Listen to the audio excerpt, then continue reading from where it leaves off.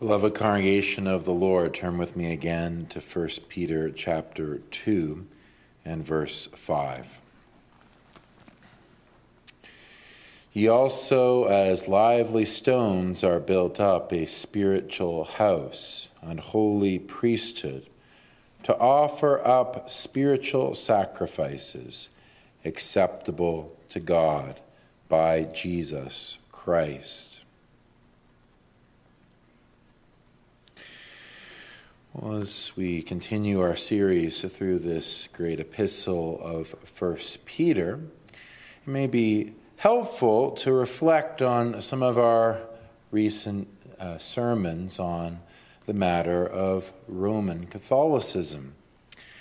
We've considered a number of those in the course of our series through the Heidelberg Catechism, how it is that the devil sought to deceive and to destroy the Christian church through various terrible errors and heresies. We considered, didn't we, the abomination of the Popish Mass with its substitution of the Lord's Supper for a terrible idolatry. And we considered also the terrible false teaching that it is the Pope who is the vicar of Christ and the head of the church. And we saw how many pernicious errors flowed out of those terrible distortions of the Word of God.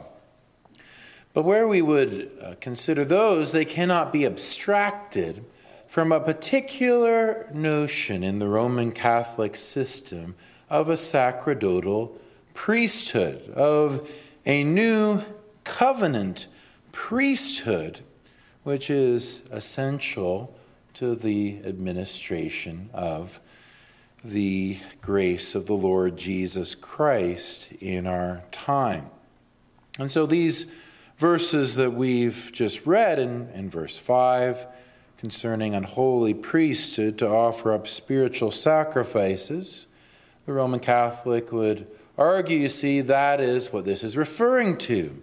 This is referring to the Roman Catholic priests with their magical ability to present the body and divinity of Christ upon the altar of the Mass, the ability to forgive sins, and so forth. Well, what would we say in response to this? Well, I'm sure that as we've been working through 1 Peter, a number of things have occurred to you. The general thrust of this whole epistle is very clearly what is given to all believers in Jesus Christ. And the way the epistle begins back in chapter 1 of 1 Peter, you notice in verses 1 and 2, Peter, an apostle of Jesus Christ, to the strangers scattered about Pontus, Galatia, Cappadocia, Asia, Bithynia, elect according to the foreknowledge of the Father, through sanctification of the Spirit unto obedience, and sprinkling of the blood of Jesus Christ, grace unto you and peace be multiplied. Very clearly, the audience is all believers who have a like salvation through the Father, Son, and Holy Spirit. You continue on and you notice that all the exhortations are of a general nature, applicable to all Christians. In verse 14 and 15 of chapter 1, as obedient children, not fashioning yourselves according to the former lusts in your ignorance, but as he which hath called you is holy, so be holy in all manner of conversation. Not only so, but as you read chapter 2 and 3, you notice that without any change in the intended audience, Peter addresses different groups, women, and slaves, and husbands, and so forth, different categories of Christians. And there are not unique categories given to the leaders of the church until the 5th chapter, where there Peter will address himself not to priests, but to the elders, which are among you, chapter 5 and verse 1. Indeed, this, like any other case in which the Roman Catholic system is concerned, is a clear distortion of the Word of God. And The great reformer Calvin spoke about it very directly in his Institutes. He said it was a sacrilege in them to abrogate to themselves alone what is given to the whole church, and proudly to glory in a title of which they had robbed the faithful. He even sort of mocks the practice of some of those priests, indeed the standard practice up until the 20th century, for the priests, in order to have the appearance of a royal priesthood, as it's called in 1 Peter chapter 2, verse 9, they would actually shave the top of their heads in order that the rest of their hair would have the appearance of a crown. Again, something not founded on the Word of God, but something that tended to engender a kind of superstition among the people. It was, you see, a great legacy of the Reformation, which recovered the biblical doctrine of the priesthood of all believers. What had so corrupted Christianity was the idea that Christianity, piety, worship, godliness, that these were to be sequestered away in a monastery, that really a professional class of persons was to be concerned with them, while the rest of humanity were not holy, were not sacred, were not called to be godly, and so often gave themselves unto the lusts of their age. This, I tell you, is indeed a precious inheritance, that all Christians are accounted by the Word of God here, not only as a temple, as we've seen, as a spiritual house, but also as a holy priesthood, to offer up spiritual sacrifices. With the Lord's help, I hope to consider this doctrine of the priesthood of believers. The priesthood of believers. And we will consider two things concerning this. First, consecration, and second, calling. First, consecration, and second, calling. Well, children, if you've read anything in the Old Covenant, in the Old Testament scriptures, you know that among the people of Israel, the priests were a very important group. This was a special job that was limited to special individuals. You had to be a man. You had to be of the tribe of Levi. And you had to be set apart to a very specific work, to a job. What did this consist in? Well, it was a job that consisted in representing all the people unto God in their worship, and in representing God in their worship to the people. So they represented the people to God, and they represented God to the people where the worship was concerned. Where things like the offering of sacrifices upon the altar, animal bloody sacrifices, God required it as a testimony of their sinfulness, of their ceremonial uncleanness. And so it had to be done by a priest. Where it concerned the special rituals and worship to be taking place in the temple of God, these were connected with the priests, with the ritual washings, with the ritual incense, with the ritual showbread, and so forth. All of it was connected. All of it was very complicated. All of it was very glorious and beautiful. And the whole point of it all was to testify of the magnificent holiness and grace of God to the people. And in order that God would be pleased with the worship that he himself had commanded. There was also perhaps this in it.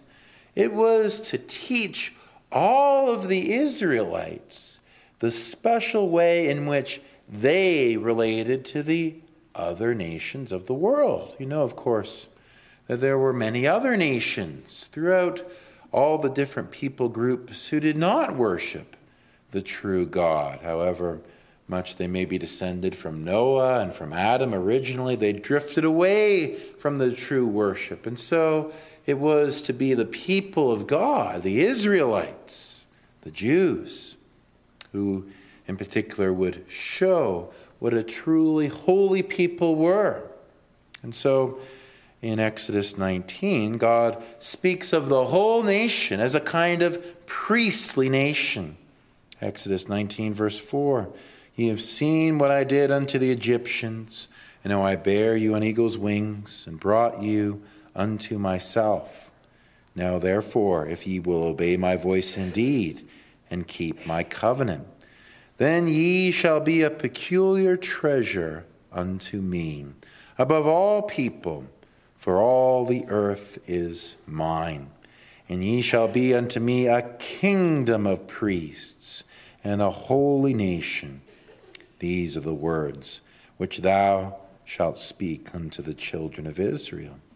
So if you were in Israel, you were to look at a priest, and you were to see as a kind of model about what you were to be, not only in your worship, but in every area of life. Well, we know how that went. Indeed, there were times in which the people of God, the Israelites, lived up to their holy calling and covenant, and other times where they broke covenant with God, and indeed brought great judgments upon themselves, as we considered this morning. Yet it was the coming of the new covenant that was pictured as a time where this model of priesthood would prevail, not only among a specific class, and not only among the generality of the people of the Jews, but far broader, even among the other people groups. In Isaiah 61, verse 6, there we read, "Ye shall be named the priests of the Lord. Men shall call you the ministers of our God. Ye shall eat the riches of the Gentiles, and in their glory shall ye boast yourselves." This is referring to the glories of the new covenant, and that which Peter himself recognizes has been realized, has come with the advent of the Lord Jesus, with his atoning death and poured forth Spirit. This era of spiritual priesthood has been realized. This is also what Matthew Henry comments so well, is something that every Christian can connect with. Every Christian has this as their legacy, as their heritage, and as their identity. He writes, "All good Christians are a holy priesthood." The apostle speaks here of the generality of Christians and tells them they are a holy priesthood. They are all select persons, sacred to God, serviceable to others, well endowed with heavenly gifts and graces, and well employed. Children, I hope you understand that. You don't have to be a man to be a priest. You don't even have to be a boy or an adult to be a priest. Any boy or girl even can be a priest unto God if they are a true believer in the Lord Jesus Christ. An incredible privilege and honor. Most special is this identity of the Christian. Ye are a holy priesthood to offer up spiritual sacrifices acceptable to God by Jesus Christ. This is the first thing I would speak about, the consecration of this priesthood. You know, for the people who are old covenant priests, like we read about in the book of Leviticus, they had to be set apart for 7 whole days for all the rituals, all the sacrifices to take place, for them to be completely consecrated, completely set apart as holy unto the Lord. But there's also a process whereby a sinner becomes a holy priest unto the Lord. This consecration must be a reality for anyone if they would claim the title of Christian, claim the title of this holy priesthood. The first thing that we would see is that it is in Christ that we are so consecrated as priests. That's what indeed the verse says.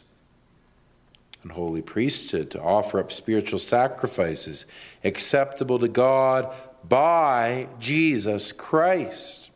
We considered last time in this series how Christ is the cornerstone to which we all as living stones must take our shape around if we are to be the true temple of the Lord. So also, if we are to be true priests, we achieve this consecration, this being set apart through and in Jesus Christ.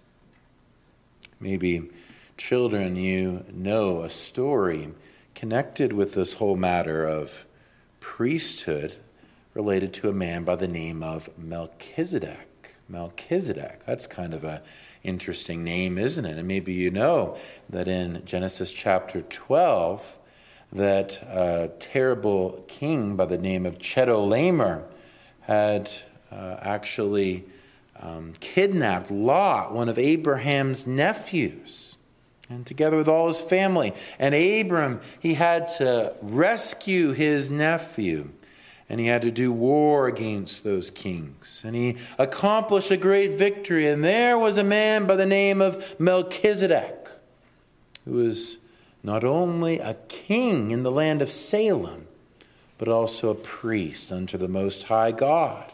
He was there sent by the Lord in order to comfort Abraham with bread and with wine. And he blessed Abraham, and he received from Abraham a tithe. Well, I mention all this, of course, because it was this story that the psalmist used to make reference to our Lord Jesus Christ in the 110th Psalm. Verse 5, the Lord hath sworn and will not repent. Thou art a priest forever, after the order of Melchizedek. You see, the only priest that we have to be concerned with is not a priest in Rome who claims to be the head of the church, nor any priest who would answer to his nefarious false teaching. Indeed, the only peculiar, special priesthood resides first and foremost in the Lord Jesus Christ. He received a priesthood, not because he was of the tribe of Levi, not because he received it from the ordinances given to Moses, no, but immediately from God. Just like that man Melchizedek received his priesthood immediately from God, being a priest of the Most High God. And he comes on the scene to Abram and testifies of the goodness of God. And we don't see a great genealogy linking him to other priests. So it also is with Jesus Christ. He was made a priest forever at the command and will of his Father. So the apostle to the Hebrews mentions this in Hebrews chapter 5, verse 8. Though he were a son, yet he learned he obedience by the things which he suffered. And being made perfect, he became the author of an eternal salvation unto all that obey him, called of God to be an high priest after the order of Melchizedek. And the apostle speaks more about this in the 7th chapter of Hebrews, verse 24. But this man, because he continueth ever, hath an unchangeable priesthood. Wherefore he is able also to save them to the uttermost that come unto God by him, seeing he ever liveth to make intercession for them. And the whole book of Hebrews really contrasts him, Jesus, as the great high priest after the order of Melchizedek, in contrast to all those other priests. Really, the sum of it is summed up very well in our Heidelberg Catechism in question 31. Why is he called anointed? That is, Christ. And among other things, it says, because he is ordained of God the Father and ordained by the Holy Ghost to be our only high priest, who by the one sacrifice of his body hath redeemed us and makes continual intercession with the Father for us. Here is the first thing that we must understand.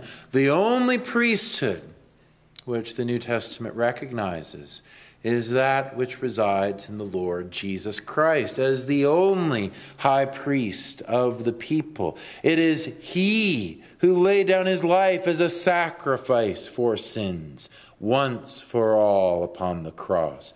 It is he who ever lives to intercede for his people, praying for them moment by moment.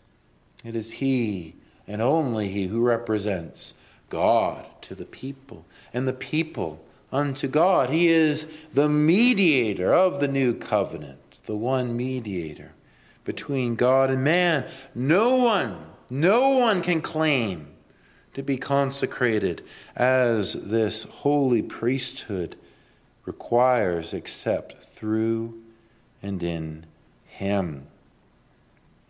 But I don't say that there's nothing we can't learn from that Old Covenant priesthood, though it was of a different type than the New Covenant priesthood after the order of Melchizedek, yet the one pointed to the other.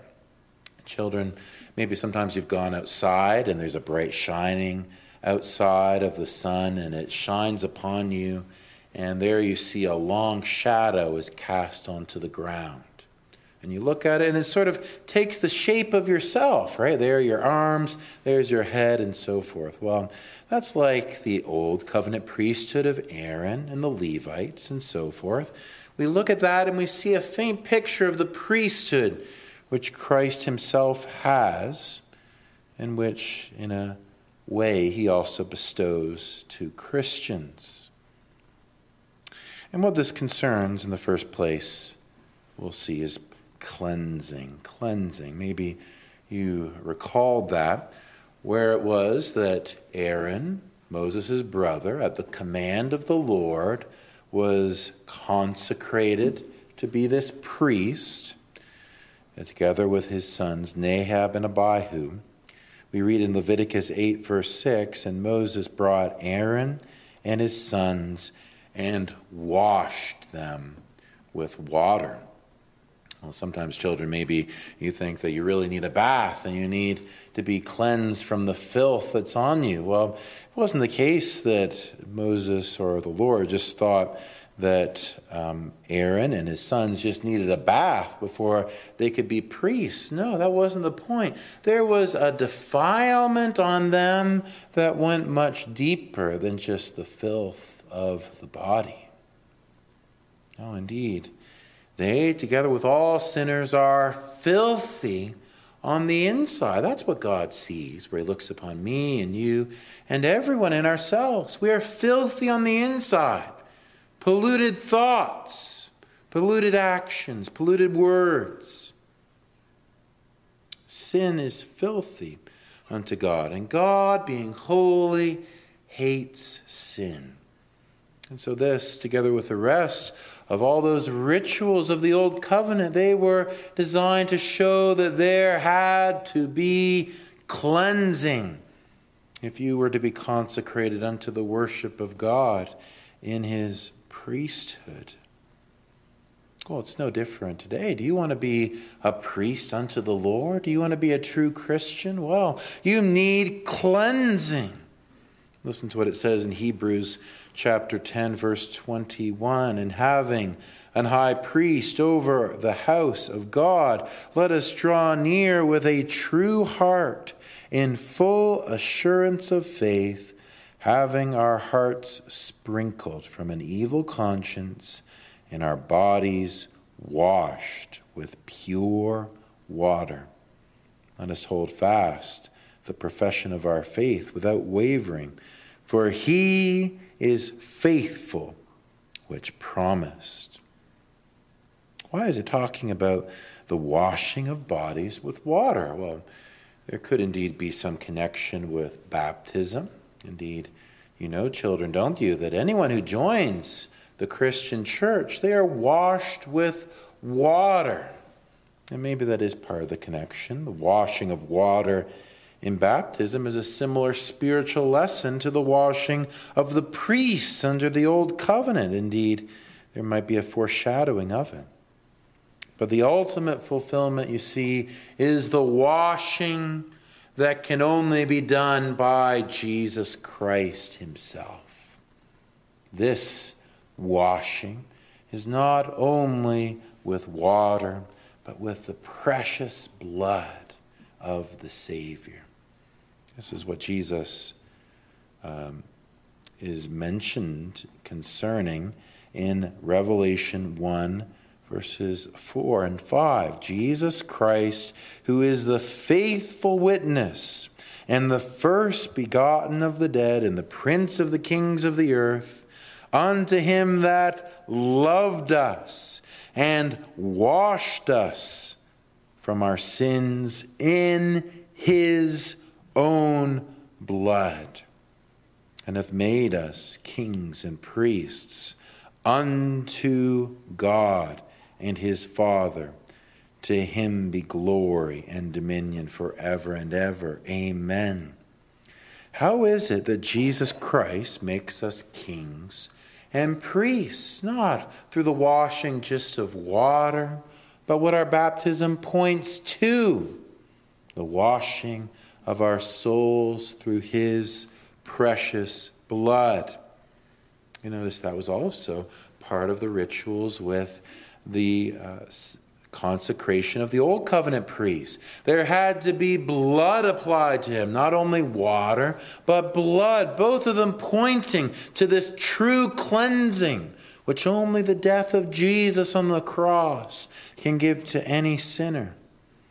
Hebrews 9, verses 13 to 14. For if the blood of bulls and goats and the ashes of an heifer sprinkling the unclean sanctifieth to the purifying of the flesh, how much more shall the blood of Christ, who through the eternal Spirit offered himself without spot to God, purge your conscience from dead works to serve the living God. You know, it's a terrifying thing to contemplate. There are people who busy themselves with their religious activities, go through all the motions of professing Christianity. And however much they may rise to positions of leadership in the church, their service is but a stench in the nostrils of God, except that they have applied to them by faith the blood and death of Jesus Christ. No one, it does not matter how much you give to the poor. It does not matter how much you think you love others. It does not matter how much you think you love God. If you have not the blood of Jesus applied unto you, his atoning sacrifice, his cleansing death, suffering as the sin bearer in the place of sinners, if he is not applied unto you by faith in his bloody death, in his bloody cross, none of it is acceptable unto God. Would you be sanctified and set apart, consecrated unto the living God? Here is what you need. You need the blood. You need the blood of Jesus Christ, applied by the Spirit of God unto your soul, received in true faith, received as your only salvation. Here is the first thing whereby Christ consecrates us as a holy priesthood. But this as well we would speak about. Also, anointing. Anointing. Maybe that struck you, children, as you heard about how Aaron and his sons were consecrated to be priests. What had to happen was they had to have oil poured upon their head. In Leviticus 8, verse 12, and he, that is Moses, poured the anointing oil upon Aaron's head and anointed him to sanctify him. I'm sure you know that, children. Whether you were set apart to be a king or a priest or a prophet in the Old Covenant, you had to have the special anointing with oil unto that special office. Why this oil? Why do we sing, for example, in Psalm 23, He anointeth my head with oil? Well, you see, there is an anointing that oil points towards. An anointing with the Holy Spirit of Christ. This is what our catechism explains so well in question 32. But why art thou called a Christian? That is, why are you called an anointed one? That's what Christian means, after all. Answer: because I am a member of Christ by faith, and thus am partaker of his anointing. And so I may confess his name and present myself a living sacrifice of thanksgiving to him. And also that with a free and a good conscience I might fight against sin and Satan in this life, and afterwards I reign with him eternally over all creatures. You see, going back to what we had first said, in order that we would receive the anointing to be priests, we need to receive the anointing that Christ received. After all, he is called Christ, the anointed one.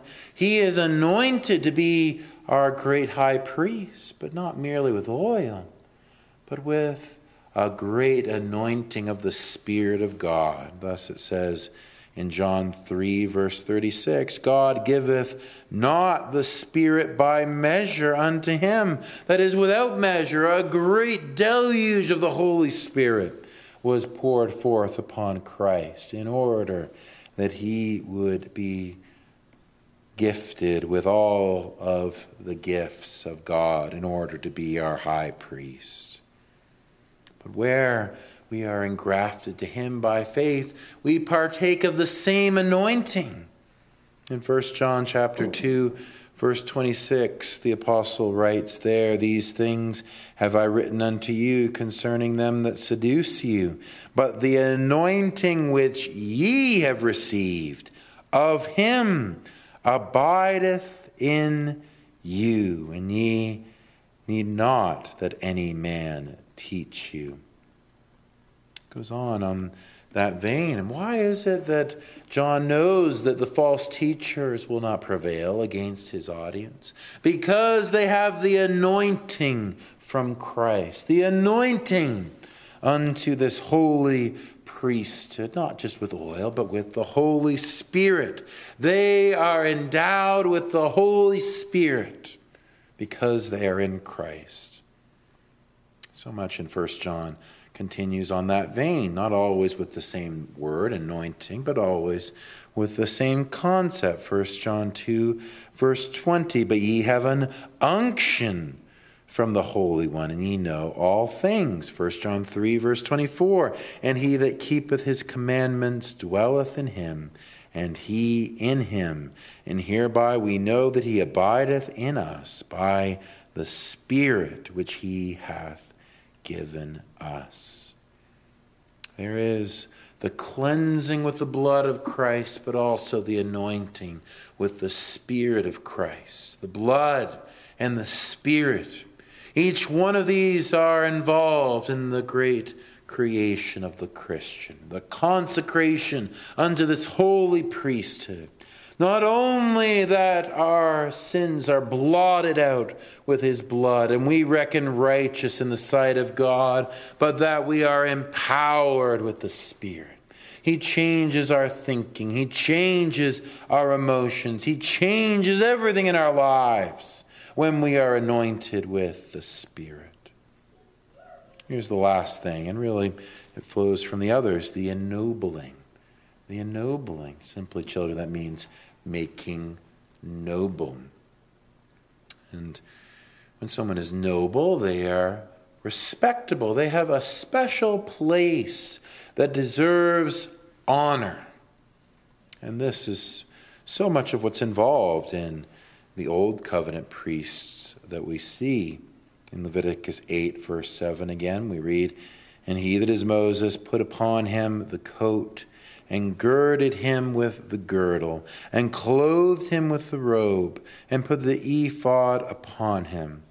And he girded him, and the curious girdle of the ephod, and bound it onto him therewith." So you understand that the ephod is sort of like an apron, and the girdle is kind of like a belt, and together with that is the coat. And so you see there's a very elaborate set of clothing that is to be put on him. It goes on in verse 8.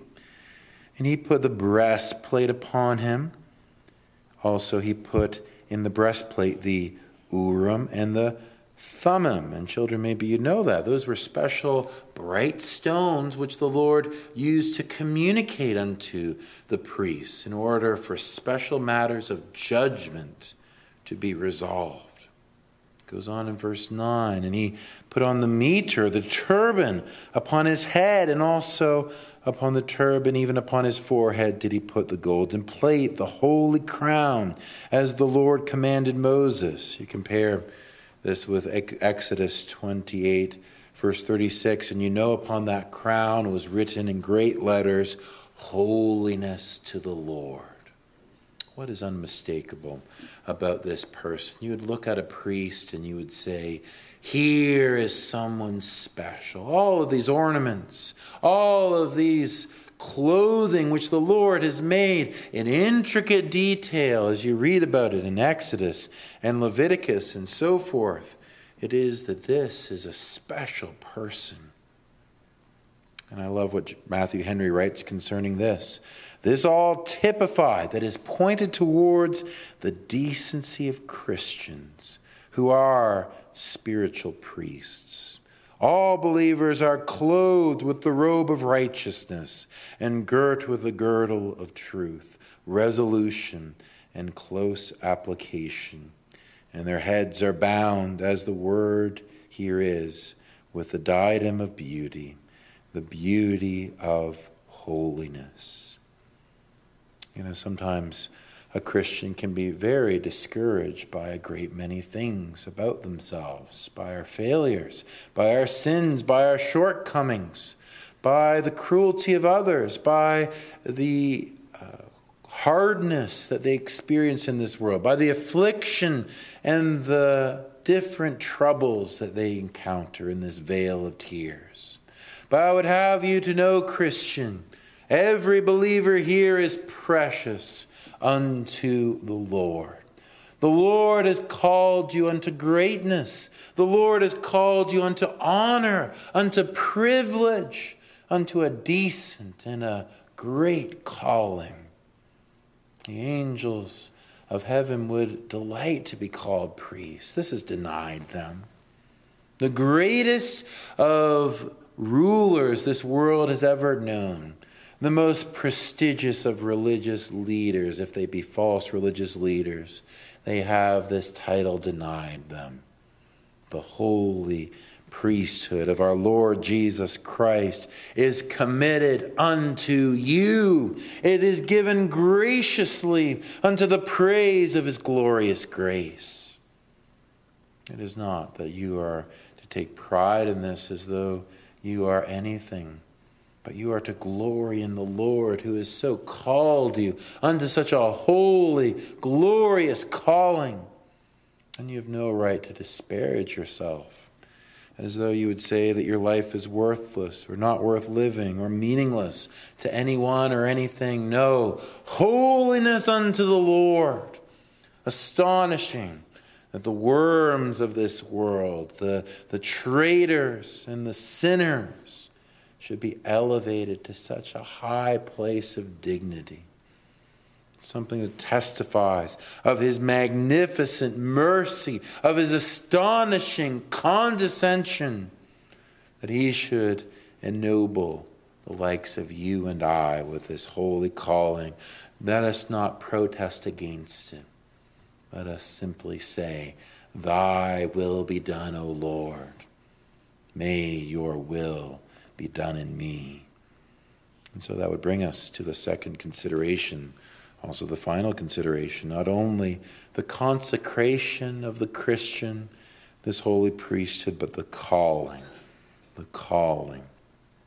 You notice how it is that is spoken of here in 1 Peter 2 and verse 5, and holy priesthood to offer up spiritual sacrifices acceptable to God by Jesus Christ. I want you to imagine what an astonishing dignity it was afforded unto the lay Christian and the lay woman once they were told firmly from the mouth of faithful Reformation preachers that the Bible does not say that only people who serve in a special office in the church are holy. Not just people who administer the Lord's Supper are holy. No, far from it. But all have a holy calling. Your life is meaningful. Your job and calling, whatever it may be, is holy unto the Lord. In his treatise to the Christian nobility of the German nation, the great preacher Martin Luther declared, all Christians whatsoever really and truly belong to the religious class, and there is no difference among them except insofar as they do different work.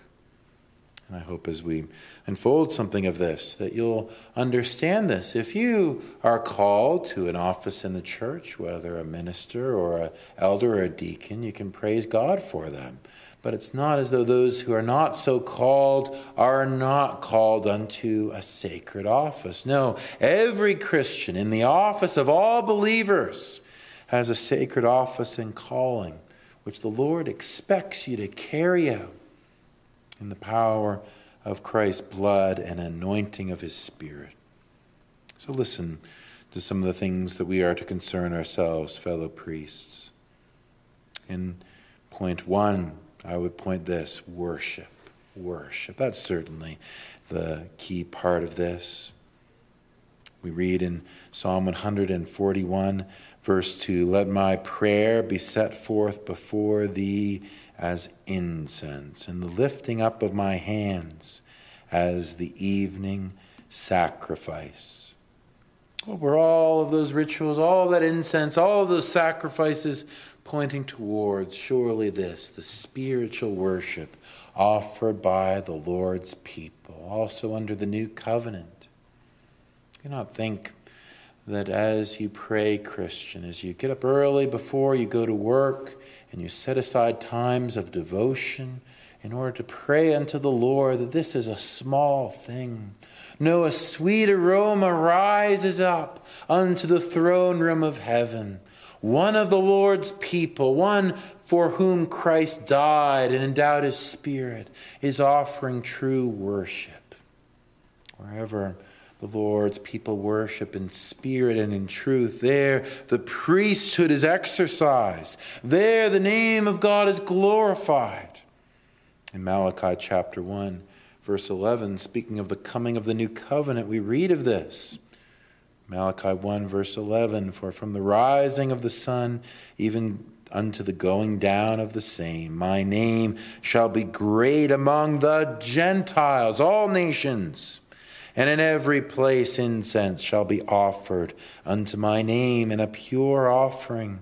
For my name shall be great among the heathen, saith the Lord of hosts. Is it not the case, fellow priests of the Lord Jesus Christ, that as we come into this place for gathered worship, this is the highlight of our week, this is the market day of the soul, as our fathers said. This is the time in which we enter into the very holy of holies, the very presence of God, and have that foretaste of heaven, whereby we consider the glories of the world to come and commune with the very God of heaven and earth. This is something that we ought to take seriously, the true worship of God. All of life should be subordinated unto this. Worship in the church, the gathered congregation. Worship in the family. Worship in the individual. Nothing else takes priority over this. Setting aside time according to the commandment of the Lord to worship God. This is something that every Christian is involved with. So it must be active. It must be done in faith. It must be done with thought. It must be done with attention. It must be done with the power of the Spirit. Oh, I'm sure we pray, don't we? That the Lord would send his Spirit upon gatherings like this. That he would send his Spirit upon all of the families in our congregation, every Christian. That they be endowed with the Spirit of God to truly bring glory unto the name of Christ Jesus, our Savior. This is what is needful. That we would glorify our God as priests in worship. But not only so, but also in good works.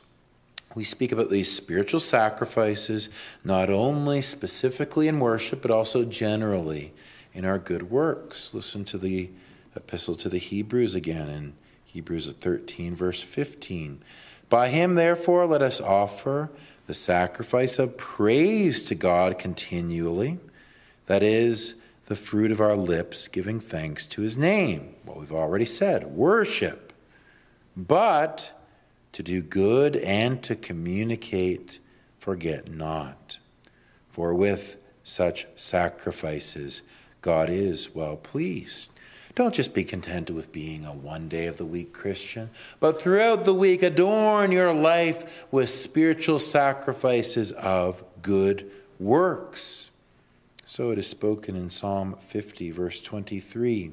Whoso offereth praise glorifieth me, and to him that ordereth his conversation or life aright will I show the salvation of God. What a glorious thing it is to repent from dead works and serve the living God in true obedience, yielding ourselves unto him, giving ourselves utterly unto his will and good service also as we serve and bless one another. Isn't it spoken in the great beatitude from the lips of Christ himself, Matthew 5 and verse 9, blessed are the peacemakers, for they shall be called the children of God. As true priests, bringing a kind of peace about all of our relationships, forgiving one another, being kind to one another, mending frayed relationships, serving for the unity of the bond of peace. This is the true heritage of the children of God, of the blessed, of the holy priesthood to which we are called. And what is the sum of the matter? That all of life, everything that we are, it's all to be set apart in this holy priesthood. Romans 12 and verse 1, I beseech you, therefore, brethren, by the mercies of God, that ye present your bodies a living sacrifice, holy, acceptable unto God, which is your reasonable service. I think Matthew Henry comments very well here. This holy priesthood must and will offer up spiritual sacrifices to God. The spiritual sacrifices which Christians are to offer are their bodies, souls, affections, prayers, praises, alms, and all other duties, whatsoever you do. No matter what your calling may be, whether in your job, in your family, in your daily occupation, everything that you do in the service of the Lord, if it is consecrated unto him, it is a sweet-smelling aroma unto him. All lawful callings are equal in the sight of God as they concern the acceptable service of Christians, of the spiritual priesthood.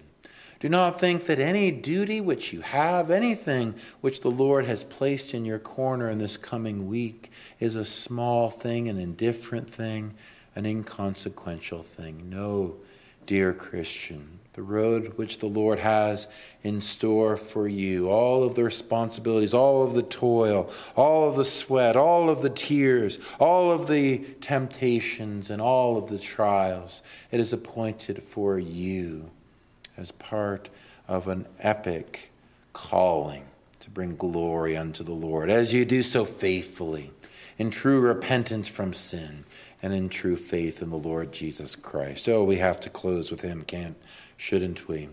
All things through Christ. He, our glorious high priest, resides over all. We must hold fast unto our confession, fellow believers. We have been called unto greatness, unto dignity, and unto glory. And as we do so, through the strength that Jesus Christ supplies, through his finished work and outpoured Spirit, we shall do valiantly. Amen.